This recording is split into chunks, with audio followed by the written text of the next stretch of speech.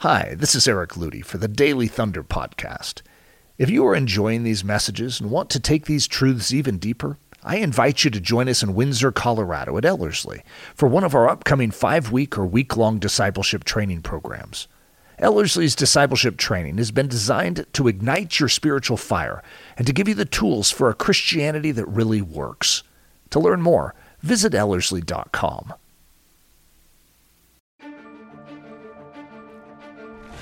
It's Daily Thunder, booming out the truth of Jesus Christ live every weekday morning from the Ellerslie campus in Windsor, Colorado. To learn more, visit Ellerslie.com. We are going through quite the series on Alfred the Great and gaining spiritual lessons from his life. If we were just talking about Alfred the Great just for historical purposes, it'd be fascinating, but it would have very little value to us as believers. And so the reason that I've brought this up is because of the parallels that it creates with our spiritual life, and sometimes just having a unique template or texture or muse that you can utilize to see something maybe in a different way. It really helps, and I think we've discovered that in and through this study. It's been powerful. It's been beautiful. And I think a lot of us have become Alfred fans. Some of us were like, who? Who's Alfred the Great? And now suddenly we're like, oh, I know who Alfred the Great is. And it's interesting because anytime you go back in time to 878 AD, there's not a lot of detail. They don't have good photos for us to study. You know, we have some statues, and so you can get, in a sense, the look of the guy. He had a beard, and that's something we know. But a lot of the more personal details we don't know. And yet it's fascinating because many of us almost feel like we know the guy because of his decisions that he is going to make. Because if you were to look around you in this generation, there's not that many people that are living as Alfred lived back then. And yet we face very similar times where we don't have physical Vikings, but we have Viking ideology that is creeping into our nation. And so many people are wanting to lay down their weapons and just say, hey, look, I don't want to fight this battle. You guys come in, you take over, you do what you want. And what you're going to see is a man who understands his role and his assignment and his authority and his position, and he is going to wield it. And I think for many of us, we need to be reminded of the same. Christianity is all about a position. It is all about a certain authority. It's Christ's authority, Christ's position, but by faith we enter into it. And so in a sense, we are like sons of the King who have been given authority in his absence to manage what he has entrusted to us. And he has given us our bodies, our minds, our hearts, our emotions, yes, but sometimes that jurisdiction extends beyond that. And, you know, in my case, I have a marriage, I have a family, I have children, I have a church, I have a ministry, and I want to care for those the way I'm watching Alfred care for his territory. Not all of us are given a kingship of a nation.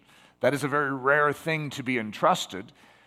And so many of us could say, well, if I was in that situation, of course I would do what Alfred's doing. I'm not so sure about that, because you are in this situation, and you may not be doing what he's doing. But your situation may not be as grand in scope, but it's still the same situation. You have an invasion of Vikings into your territory. That territory might be your thought life. Are you fighting and rising up and standing the way Alfred stood against Guthrum?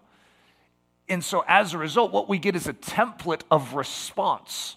And we see how leadership works. We see how a king or how one with authority is to wield that authority in faith of the king, in the King of Battles, to actually push back against an encroaching evil.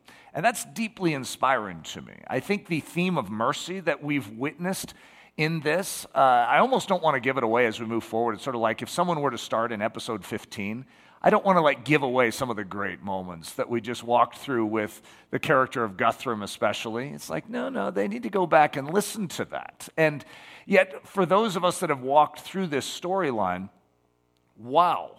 It'd be hard, if you were to say, what is the most impacting thing of studying this man's life? If you were just to ask me, that's a difficult one, because how he is going to resolve and rise up in the midst of such impossibilities, such despairing circumstances, and still believe in his God, and still push forward against what would look like impossible odds. That's deeply inspiring to me as a man and as a leader. I mean, that's the type of thing I want to chew on all day long, because that's my life in a nutshell. I've had so many moments where it seems impossible, and God has nudged me to say, do you still believe me? Did I forsake you?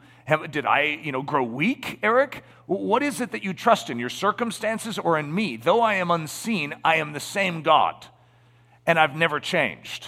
And there's a fresh rallying point that we all need on the island of Athelney in the swamplands as Alfred is going to go through. And that's very significant for each of us.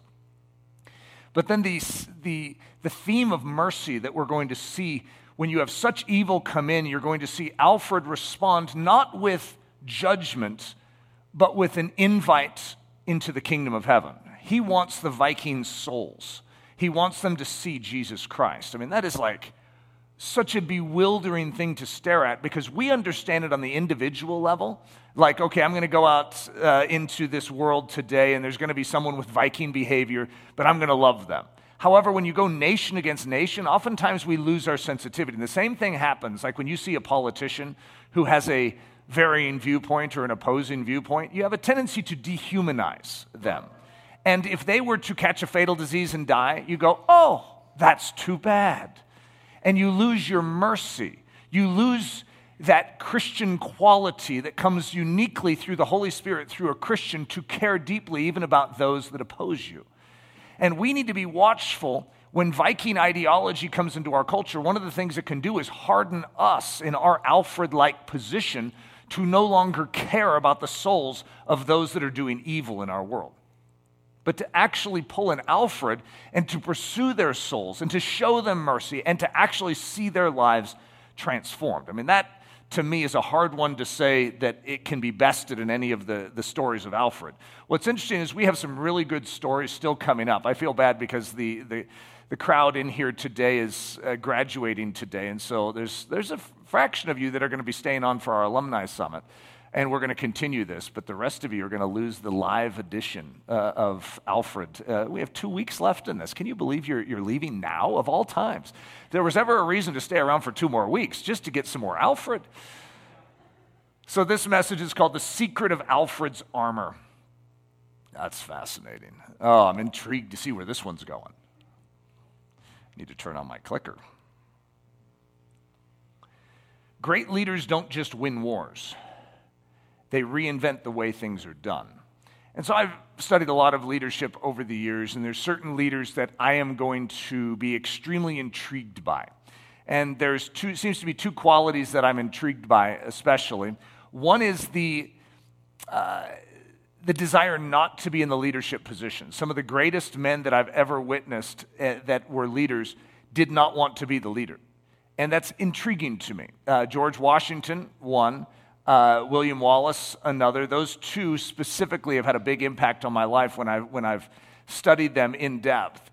And that's one quality. The other quality is what someone does with their leadership opportunity, because it's an opportunity, and you can use it for your own self-comfort, because when you are in a leadership position, you can get people to serve you and to serve your agenda and make your life more comfortable. Or you can pull an Alfred. Alfred has an opportunity and a window of time to change the world in which he lives. And because he has the authority that he has, he can actually make real-world changes. And he is going to leverage his position to change the world. Very intriguing to me. And that's one of the qualities that stands out to me. Sir William Wallace and Sir Winston Churchill, two guys that I don't mind being associated with. When I taught through the World War II series, my middle name's Winston, so as a result, I brought that up quite a few times because I'm like, I like this guy. There's a whole bunch of people that hate Winston Churchill, and I happen to really like Winston Churchill. I don't want to necessarily look like him, okay? He's sort of a tubby guy with you picture him with a cigar and some brandy. It's like, no, not that part, but there's another part of Winston Churchill that is extremely intriguing to me. And Sir William Wallace, so Wallace is going to do something that is going to change the course of military history. And this is in the future of this island, in the Scotland the Scotland portion of it at the north. But Edward the First, who is different than the son of Alfred, whose name is going to be Edward. I know it's terrible because it mixes it all together. But a couple hundred years from now, you're going to have some bad English kings that are going to have some qualities that I wouldn't necessarily want any of us to imitate. And Edward is going to be one of them, and he is going to be creating havoc for the Scots. And Wallace is going to rise up to defend his people. And at this time, it was feudal-style warfare. It wasn't the shield wall, which is what we've grown accustomed to in this time period. But it was feudal style, where everyone sort of marches and, stare straight forward, don't look to your right or to your left. You stand shoulder to shoulder, you march. And the key is that you're not distracted by anything to your right or to your left. And that's one of the keys. And so Wallace, outgunned, outmanned, in every sense, he has no hope in this battle. He is going to change battle. He is going to invent something called the hobilar. He is going to bring over these horses from Ireland, and he's going to stick a swordsman on the side, and he's going to strike Edward's armies from the side, because they are prepared to fight this way. They're not prepared to fight sideways. And he's going to devastate them by hitting them from the side. And their defenses are up for this, just like our culture. Our culture has its defenses up for one specific thing, and they may be against Christianity. And that's why we're always praying that God would give us a hobilar. David was a hobilar. Esther was a hobilar. Gideon was a hobilar. It's like God's invention in the moment that changes the course of history. It's really fun. And when you're trying to reach someone's soul, sometimes you need a hobilar. You're not trying to harm them. You're actually trying to save them. And yet, if their defenses are up against you for, I know you're one of those Christians, you're going to tell me, and then you hit them sideways with something they're not expecting, like you bend your knee and start washing their feet. They're like, whoa, I wasn't expecting that. Sir Winston Churchill, I had to stick sir on both of them just to sort of make it feel British. They both were sirs, okay, so it is okay.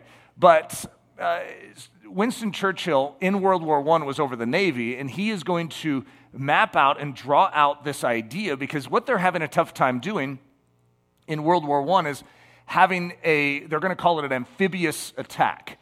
When you take a ship across the English Channel and you want to get your tanks or you want to get your men out onto the shore, it's very difficult because of the rough waters, number one. You have the beach and the ever-sloping beach going into the land, and so it's very difficult. You have to have a dock built. You have to empty out way far away, put it on separate ships and bring it in. And so it's very complex, and the enemy loves to take you out. When you're hanging out there, they'll just bomb you. I mean, it's not very easy to deal with. And so he's going to invent this amphibious, water-to-land landing craft. And they're not going to use it in World War I, but when he comes into prime minister position, first thing he's going to do is he's going to start working on that. And D-Day is all that. You remember those transport vehicles that come right up and that's a Winston Churchill invention that is going to change the course of war history. Very intriguing to someone like Eric Ludy. So we have a biblical model for this, where a leader is given authority, and they're going to leverage their authority to change these systems of government, the systems of life around them, okay? So one of the great illustrations of this is Moses. Now, most of us, because we learn about these characters in Sunday school, we oftentimes don't always think about the leadership that they exuded. They didn't mishandle their leadership. We just presume, of course, Moses was going to be a good leader. I mean, God asked him to lead. Yeah, a lot of people get that position. You've been asked to lead in your own life, too. That doesn't mean you're doing it well. Moses is going to do it well. He delivers his people from Egyptian slavery. That's no small thing, by the way. Have you ever seen one guy come in and deliver a people from slavery so that they're free now? I mean, that's a pretty big thing. Now, you could say, well, God's the one that did it. That's the truth always. Okay, the fact that God is going to use a man, that man is going to participate and exert obedience in agreement with God, and then God's going to do the work. Well, that's leadership in a nutshell. You didn't think that men are the ones that change the world, did you? Transfers his people from Egypt to the wilderness. An entire people group are going to move out of one sector of the world to another. An entire nation is going to be transferred. I mean, that's a massive ordeal. And he's going to organize a national system of worship, law, and order. I agree with you if you were to say, well, God did all of it. He's the one that parted the Red Sea. Oh, he's the one that gave the law. Yes, but this man is going to utilize the authority that he's been given to facilitate what God wants to be done in that nation. Okay, that shouldn't be understated in a situation like this, because that's the whole point. You are given an Alfred position, just in a smaller way. You are given a Moses position, just in a smaller, micro way. And yet you, like them, need to make decisions to say yes to what God is doing. Joshua, he utterly defeats the enemies of Israel. He transfers his people from a nomadic condition to a permanent condition. He establishes a clear military system under the kingship of Jehovah. This is a total transformation. It's a new work that is going to happen under both Moses and then a new work under Joshua. Amazing leadership. And of course, the greatest picture of leadership that ever existed, the most powerful demonstration of someone coming in and instituting a new system, is Jesus Christ. He utterly defeats the power of sin and crushes the head of the ancient enemy. He delivers his people from the kingdom of darkness into his kingdom of light and establishes a new system, not just for one little aspect of life, but for living, for all life. Every single thing in life, you have a new system for how you do it now. And it is no longer governed by your own willpower and your determination and your exertion. It is now empowered by his Holy Spirit. It's like a new covenant in his blood, a new way of living life. Okay, that's a pretty radical shift that is going to take place. Jesus has been given authority. He exerts it in this limited realm that he's in, and he changes the earth in which he's in. And you could say, well, he's God. That's right. And guess who lives inside of you? You see, the same one that was working through Moses in Joshua, and of course, the Spirit of God that raises Christ from the dead dwells in you. The same one wants to exert the life that you have, even if it's a smaller version of something, to change the world in which you live. The start of something new. Moses, this is just a fascinating meditation.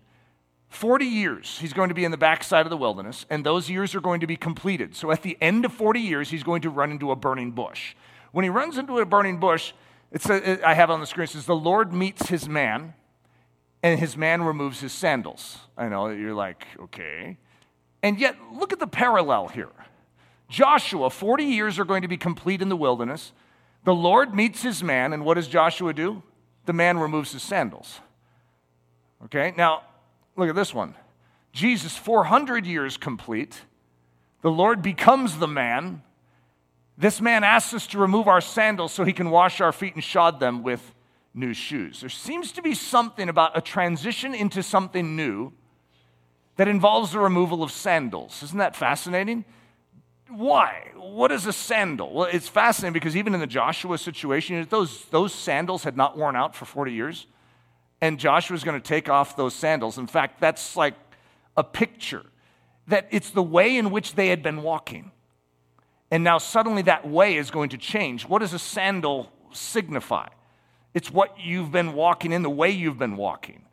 And we need to be willing to remove our sandals at a juncture in life where God says, are you ready to do something new? See, a lot of us hold on to our traditions in the way we've always done it. Why would you want to hold on to the ways you've always done it if you're living in the wilderness? It's like we have daily manna. It comes down. It's so much easier than this whole idea of going out and like planting a crop and, hunting. It's like, oh boy, that's going to be hard. No, you actually want that. You'd rather have some variety in your diet, wouldn't you, than just manna?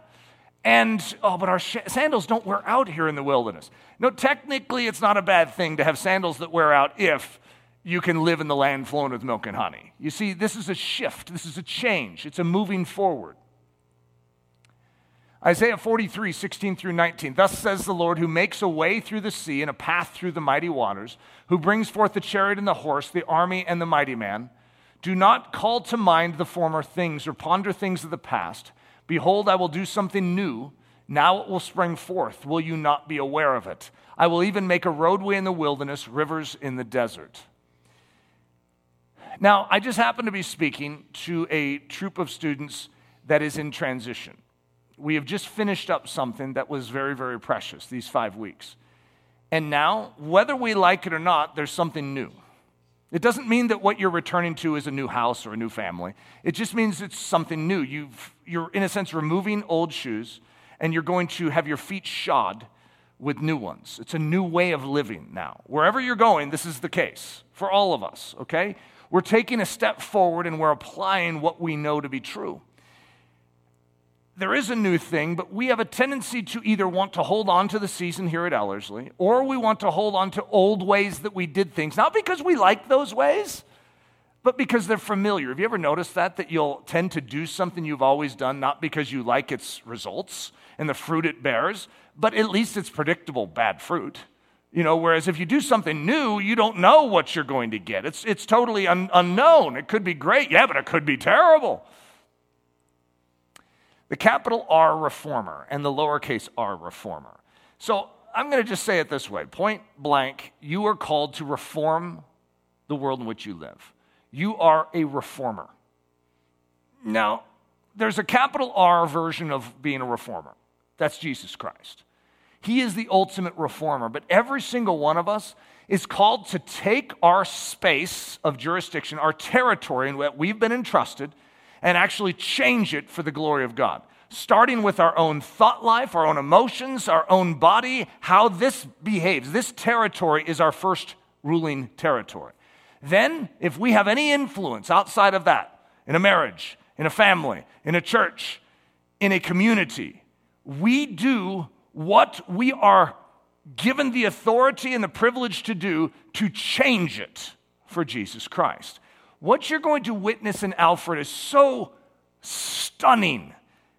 We need to recognize that he is doing something that all of us should be doing in our life. So the Ferd system. Now that's sort of a funny word. There's a lot of funny words in this Anglo-Saxon era. Have you noticed that? There's a lot of words, and I haven't even given you most of them, okay? If I was giving you most of them, I'd be sitting there with, ways... I'd be sticking a whole bunch of odd words on the screen, and then I'd have to be explaining them to you. So I've skipped most of them. But this is what it was called. It was called the Ferd system. It was the military system of Alfred's father. And I'm just going to say it. It stinks. It is a terrible system, and the reason why the Anglo-Saxons are having such a difficult time against the Vikings is because they are leaning on an old system, and the Vikings have a souped-up, upgraded military model. The Vikings move with quickness and speed. They come into a town, loot it, pillage it, and leave. The Wessex soldiers take 2 weeks to get to that very town to defend it. 2 weeks. When you take 2 weeks to get somewhere, did you know that it's not going to be very effective if the group coming in can be there in 1 day and loot the entire city, kidnap people, take them for slaves, rape the women, and take all the jewels and leave? Okay, how effective do you think you're going to be? And that's exactly what's happened to the entire island of Britannia. They have been destroyed by the Vikings because they're all built on a Ferd system. The Ferd system, I'm guessing, worked somewhere along the line, but it doesn't work today. Now, the question is, when you inherit a system, that's just what system you have. Everyone is used to it, okay? So as a result, certain things are sacred. It's even for a king, when you come in and you begin to question, why do we do it this way? Everyone goes, hey, don't question the system. This system has always worked for us. Well, it's not working now. Yeah, but it may still work. No, it doesn't work. This stinks. Okay, to actually come to that conclusion and to say we need to reform it, we need to change it, is actually really hard in each of our lives. There's certain aspects of our lives that are producing the same Ferd stink. They're not working. And yet we need to be honest to say this doesn't work. What's wrong with it? And if you keep getting the same bad fruit out of an area of your life, you need to allow the Spirit of God to touch it. So the Saxon soldiers weren't being bested in their shield wall. They were being bested in how long it took to build their shield wall. You see, their shield wall, if you've listened to what I've said so far, when they go shield wall against shield wall, have you noticed that almost every time they win? However, they're not always there to get the shield wall built. And the Vikings have already swept through. And so the Wessex soldiers are, here's how it works. You have the king that says, we need to respond. There's an invasion in the north. And then so they send out messengers to all of their ealdormen. And then they're the ones, there's about 10 to 12 of them that are over the different provinces. And then the ealdormen are like, and then they call all of their farmers and their craftsmen, and they're like all the men of war, and they say, rally here at this meat hall, and we will gather our forces together. This takes, and then all the farmers have to figure out who's going to take care of their farm in their absence. All the craftsmen are like, what am I supposed to do with my business? How's this going to work? So they get their son to come in and take it over, and they get everything set up, everything packed up, and then they meet. And by the time all of this comes together, it's been about 2 weeks. And so, yes, it's pretty impressive that all these men are willing to lay down everything and pick up a sword and go and fight, but it's a very inefficient system. So it's not that when they got the shield wall, the Saxons are tough cookies. They're great fighters. However, they're just not getting there in time. Dr. Merkel says it this way, but it wasn't just the casualties of war that had so weakened the shield walls of Wessex. The awkwardness of the Anglo-Saxon military structure was an important factor in the depletion of forces. Though Alfred had his own contingent of professional warriors attached to his court, their number was small, less than 100 men, and hardly constituted an army. Whenever the King of Wessex needed to gather an army to fend off an enemy invasion, it was necessary that he assembled the Fyrd, a voluntary ad hoc militia. The numerous landowning noblemen of Wessex, the ealdormen, who commanded the loyalty of the local farmers and craftsmen of the individual shires, held the Fyrd together. These ealdormen ruled the shires on the king's behalf, enforcing the rule of law, ensuring that taxes were gathered, and preparing the shires to defend themselves in case of attack. Each ealdorman had the ability to summon a Fyrd from his shire, a force numbering up to several thousand men. Then, when a national emergency arose, the king could call his ealdormen along with their shire Fyrds, creating one large national Fyrd, numbering as many as 10,000 men. That's impressive. The Fyrd system totally depended on the corresponding obligations of a man to his lord and the lord back to his subjects. These simple instincts, the faithfulness to a master and the love for a people, forged a strong and compelling bond that time and again held the warriors of Wessex together in the clash of the shield walls. So this has always been, and there's certain aspects to this, like we know in the shield walls and the oaths and the loyalty, it's beautiful. And so you don't really want to mess with that by touching the Fyrd system, because that's so beautiful. Everything that's happening in the mead hall and that bond and that the ring giving, this is all part of the Fyrd system. And so technically that's like what many of us are like, oh, I love that. And yet is it possible to keep what is good about this but fix it? Because it's not working, guys. We're being devastated by Vikings. But there was a clumsiness and inefficiency to this system as well. First, this was not a standing army. This was a force that had to be summoned for each individual action, a process that could take weeks to complete. Armies that moved and struck swiftly, like the Viking raiding armies, had way too much time to advance untouched.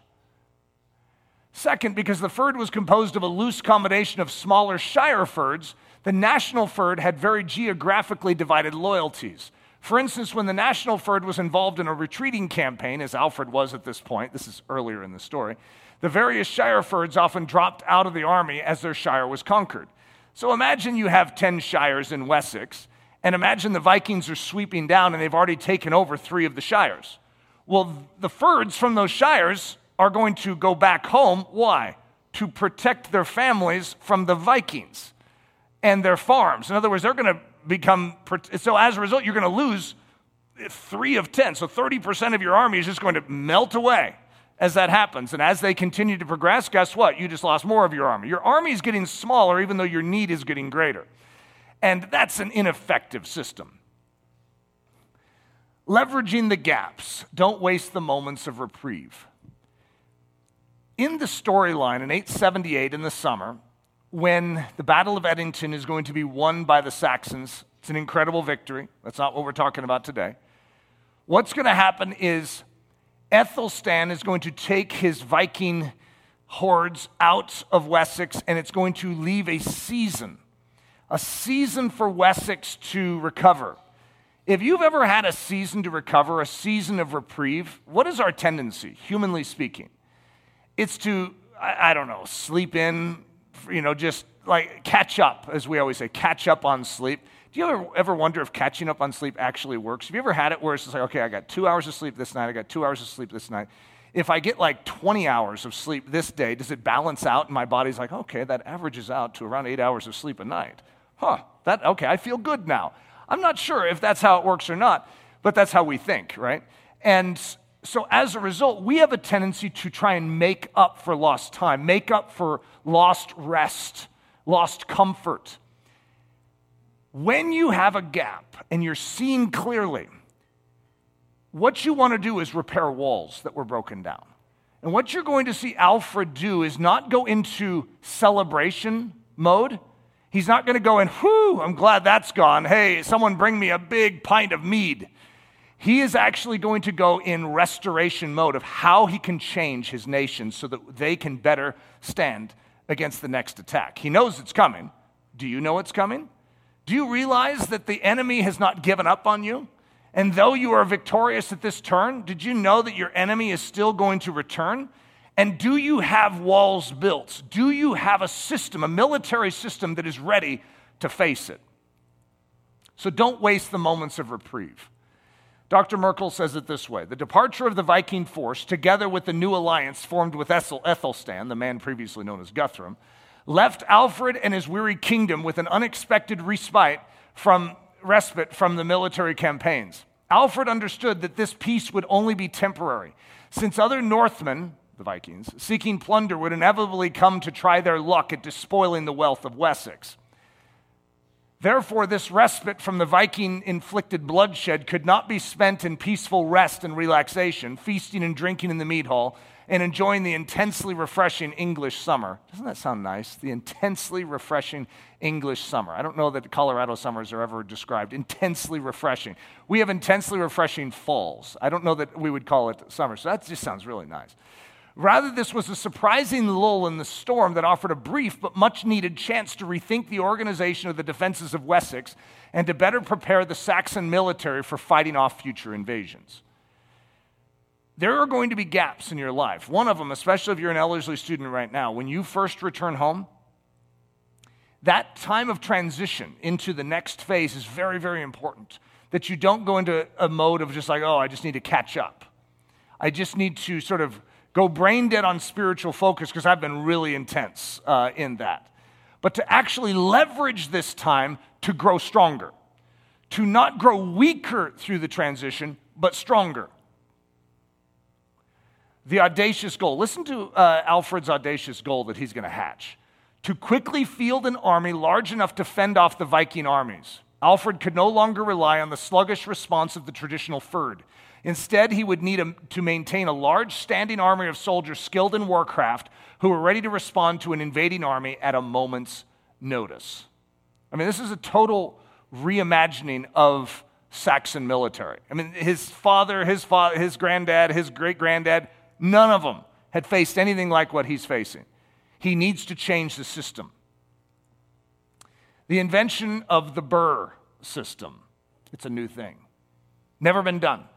In fact, as you hear about what is going to be done in the Burr system, you're going to sit back and go, that sounds vaguely familiar throughout history. The more you know military history, you're like, Alfred is going to invent something here that is going to be around for a long time.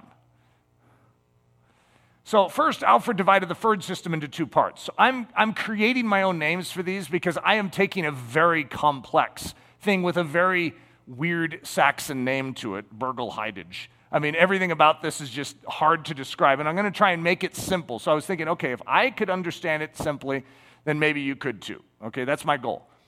Fyrd 1 and Fyrd 2. So you're going to divide up the Fyrd system into two parts.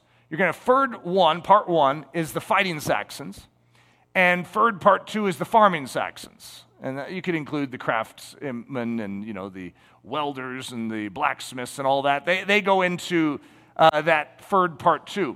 Now, this is a rotating group. In other words, you're part of Fyrd part 1 for 60 days, and then you're going to switch, and you're going to go into Fyrd part 2. And then after 60 days, switch, you're going to go back again. So then he created a calendar of 60-day rotations when Fyrd 1 would switch positions with Fyrd 2. When Alfred yelled, he didn't actually yell rotate. That's me adding that in. When Alfred yelled, rotate, the fighting Saxons would become farming Saxons, and the farming Saxons would become fighting Saxons. In other words, it was active duty. It's what we know as active duty. And so they would actually know this in their calendar, so they would know when they're not going to be there, so they could plan ahead to take care of their farm, to take care of their business. And the Fyrd that was staying behind would take care of the other farms, would take care of the other businesses. In other words, you're working together with organization to deal with this. Then Alfred strategically divided up the fighting Saxons into two parts and placed them in strategic locations all throughout Wessex. This is pretty cool. So, fighting Saxons, that's Fizz, okay? If you're talking about farming Saxons, that'd be Faz. This is my made-up name for them, okay? So, the Fizz one, the fighting Saxons, number one, there's the first group, he's going to divide it into two. And the first one is the Wessex Wandering Warriors. This is the triple W. Okay, again, these are my names. If you're wondering, it's like, oh, that's fascinating that Alfred came up with that. No, he didn't come up with that. The triple W moved about on horseback, slept in fields, and were able to travel to any point of need in the country within days and engage in war at a moment's notice. So they would move around. They were always ready and moving around, and they were on horseback, not on foot. So as a result, they could get to places quickly, hopefully within one day. That was their goal, that they would, at any point in time, so he had the wandering, what did I call them, the Wessex Wandering Warriors. See, Alfred, if he had had me on staff, we could have come up with some good names for these things. He'd be like, Eric, what do we call these again? That's the triple W, sir. And he'd be like, I like that. Now we have Fizz number 2, the Fighting Saxons group number 2, the big boys of the burrs, the triple Bs. Okay, the triple Bs were assigned to one of 30 burrs. I haven't described to you what a burr is yet, okay? Throughout the territory of Wessex, and were ready to defend their assigned burr at a moment's notice. Now, if you were to take a city sort of like Pittsburgh, you're going to understand what a burr is, sort of, okay? That's where the term comes from. Burr is the basis for burg, okay, which means something. In this old Saxon world, that was a term that was now being invented right here in this exact time of 878. So now what's a burr? It's a city that has been clothed in armor. Isn't that a cool way of saying it? That's what it is. You're taking an existing city, and so there's 30 of them, and they were all about 15 minutes apart, or 15 miles apart. And so they're all within close range of each other, scattered throughout all of Wessex. So Dr. Merkel says it this way. Alfred ordered that each of these 30 cities be fortified with a defensive wall capable of withstanding an assault by Danish attackers. The construction of these defenses transformed a selected city into a burh, the Anglo-Saxon word for a fortified dwelling. Many English towns still carry the remnants of this designation in their names. The suffixes burg or bury indicate their former classification as an ancient burh. A deep moat and a newly constructed wall encircling the city defended each of the 30 burhs. Isn't that cool to think of? That Alfred's literally going to say, we're building moats around them and we're building walls. And as a result, you're going to see our ancient idea, like when we look back to this time and we see moats and we see walls and all of this, this is actually when that is going to be implemented by Alfred right here. So I have a picture of an old burh wall there. Isn't that intriguing? And I can understand if I was a Viking and I came up to that, I would be a little intimidated. It's like, oh, can I jump over that? That would be rather difficult. You'd have to build some kind of ramp to get up it, some kind of ladder system, but they're not expecting that. You have to recognize the next group that is going to come in, which is one of my upcoming messages, which is sort of fun, which is, in a sense, the testing of the burh system. Because when he builds this, he doesn't know if it's going to work. Whenever we step into a new thing, there's a risk involved, and so that's a fun message. Don't you guys want to stay around a little longer and just to hear that message? Dr. Merkel says, Alfred's innovations in organizing the garrisons that would defend the fortified cities of Wessex constitute probably the greatest administrative accomplishment of his reign. First, the king carefully selected 30 Wessex cities to receive garrison forces from the rotating Fyrd. Each of these cities was positioned within around 20 miles or 1 day's march of another. Someone else said 15, but we'll go with 20 since that's what he says. I trust Dr. Merkel.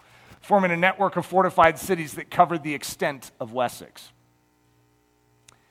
How might this affect you? Are you like ancient Wessex and in need of a new military system? Have you ever had it where you're getting hounded by something and you're just getting a little frustrated that the devil seems to make a lot of noise in your life? And it seems that no matter what you do, the devil seems to still get away with some nonsense. Just imagine how Alfred's feeling right now. Alfred means well. He truly desires to spare his country from this Viking invasion. But his system that he inherited is insufficient to push them out.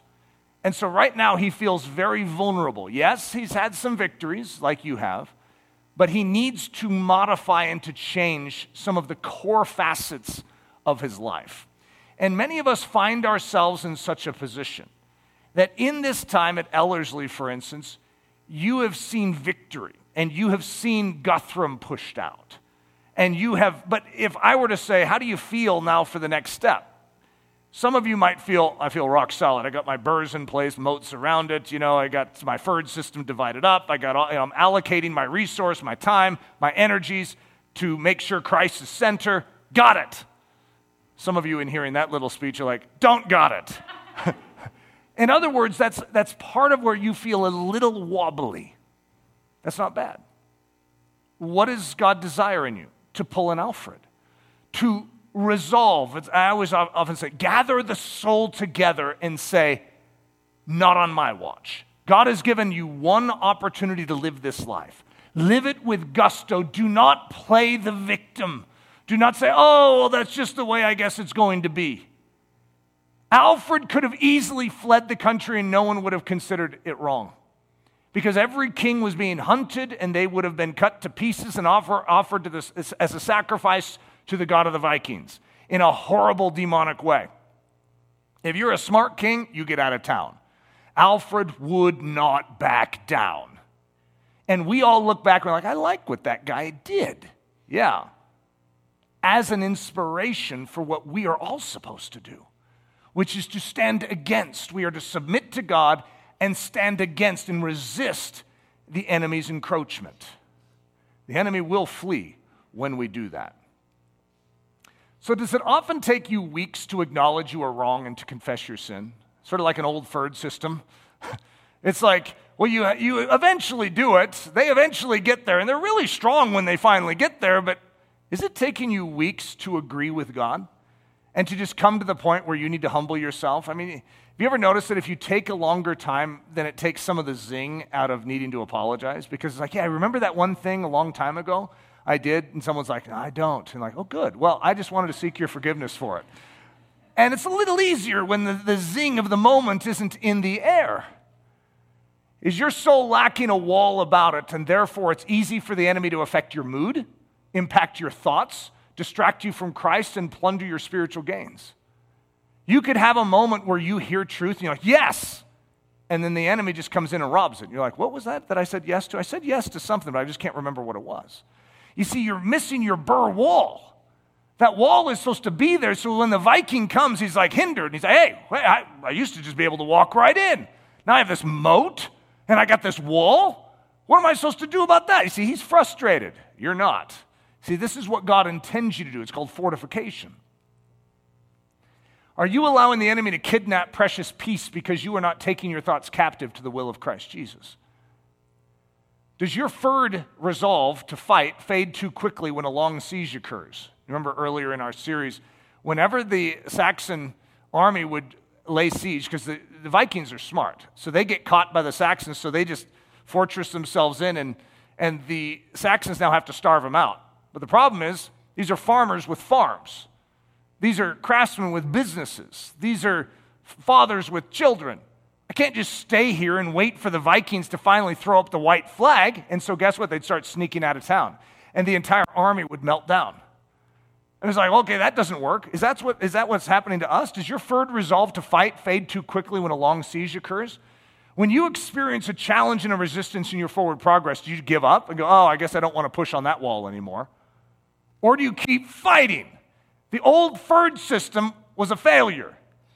But the new system, the Burr system, we don't give up. We keep fighting. If we lay siege, we have a standing army. They're ready to do it. Oops, sorry, one more there. Are you constantly distracted from fighting your king's battles due to the cares of this life? I got a farm back in my shire that I need to tend to. My kid has a dentist appointment, and I really need to get to that. I mean, they had so many issues back then, and everyone was sort of volunteer. It's like, hey, I'd love to help you out, King, but I have personal issues. And is that the way we're living out our Christian life? Our personal issues, our cares are actually trumping the priority of God in our life? The difficulty of change. You have walked 40 years in those sandals and they have not worn out. How can you part ways with them now? When a change comes, when a need for a burr system to trade out for your furred system comes, I don't know why it's hard, but for some of us, we really have a repellent thought against change.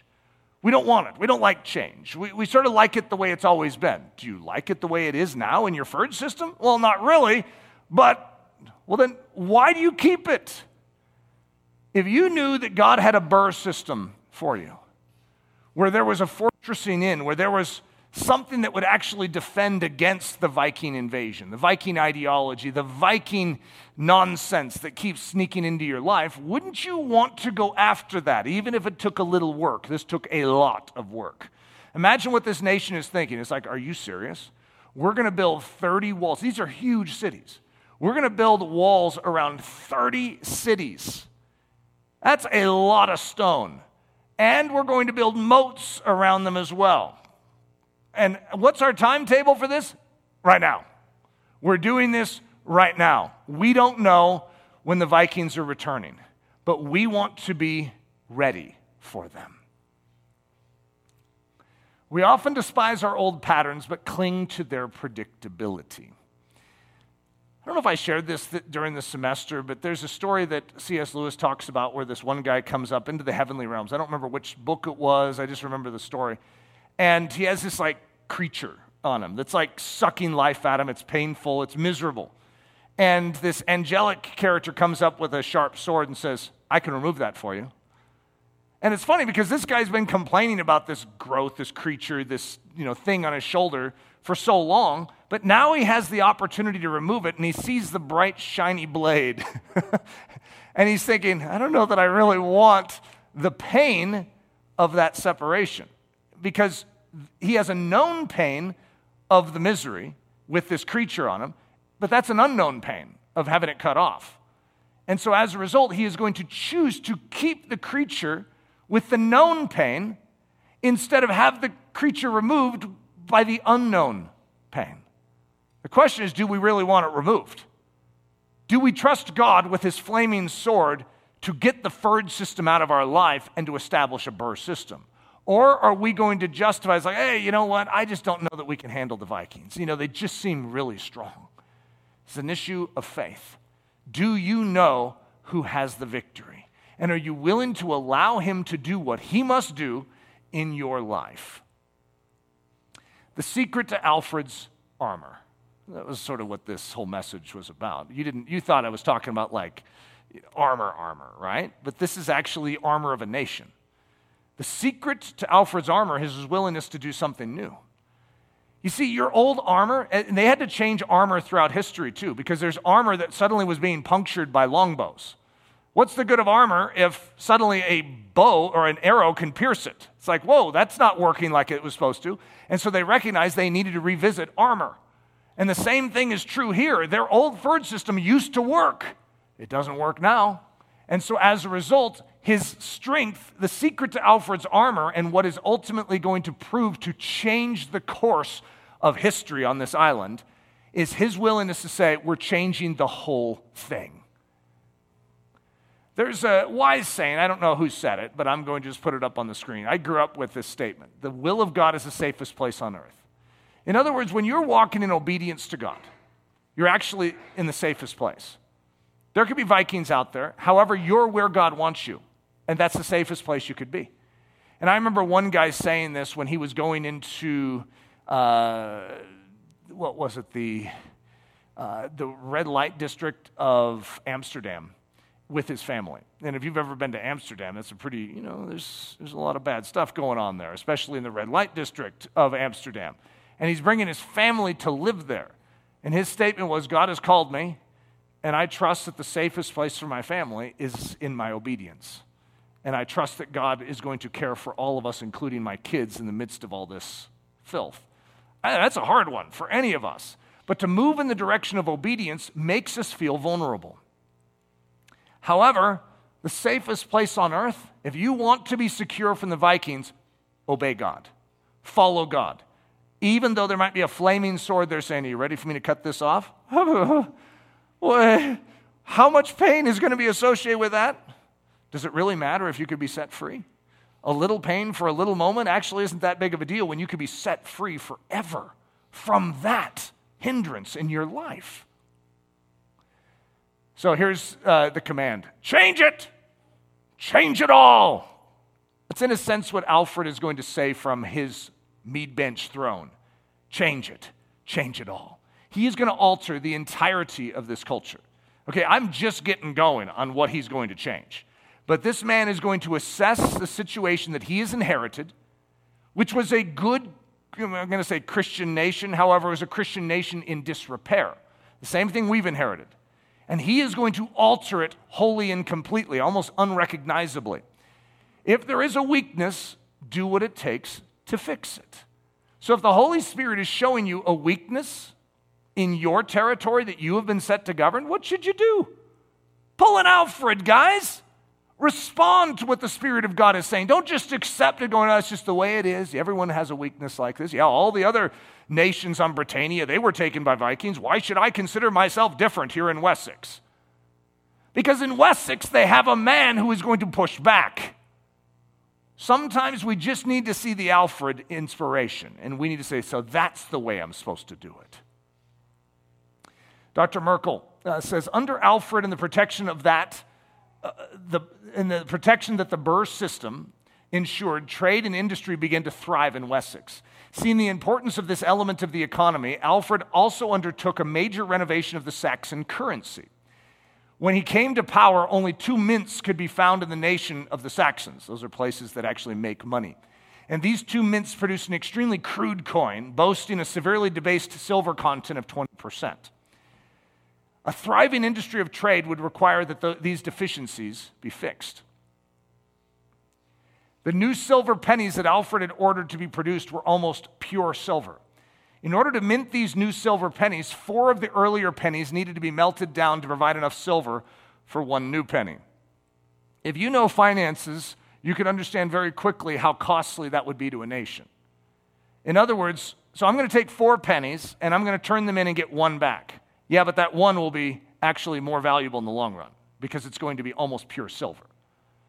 And so he is going to make this decision globally across Wessex that at first Wessex is going to look like it's losing 3/4 of its wealth in order to establish its wealth for the long haul. Doesn't that sound like the kingdom of heaven too?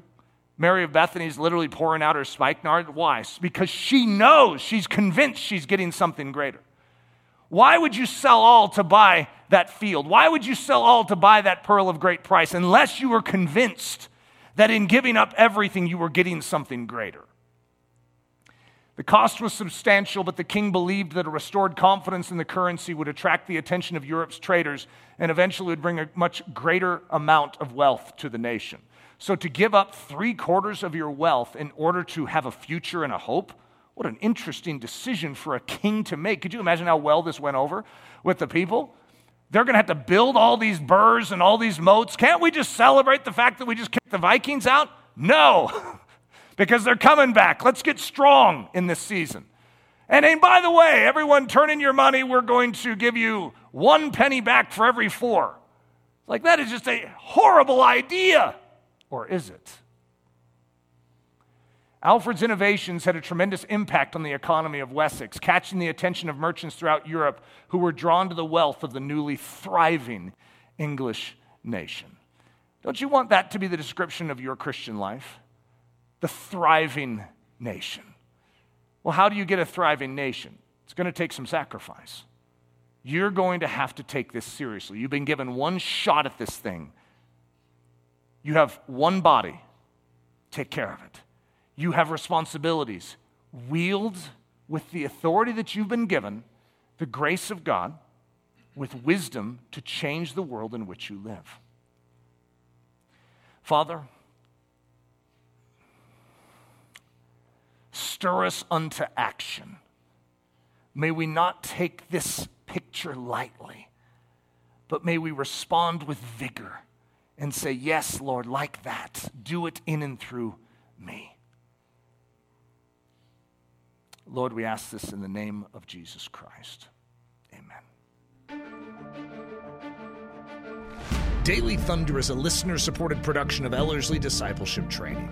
At Ellerslie, we are laboring to rouse the Church of Jesus Christ out of its lethargy and build brave-hearted Christians for such a time as this.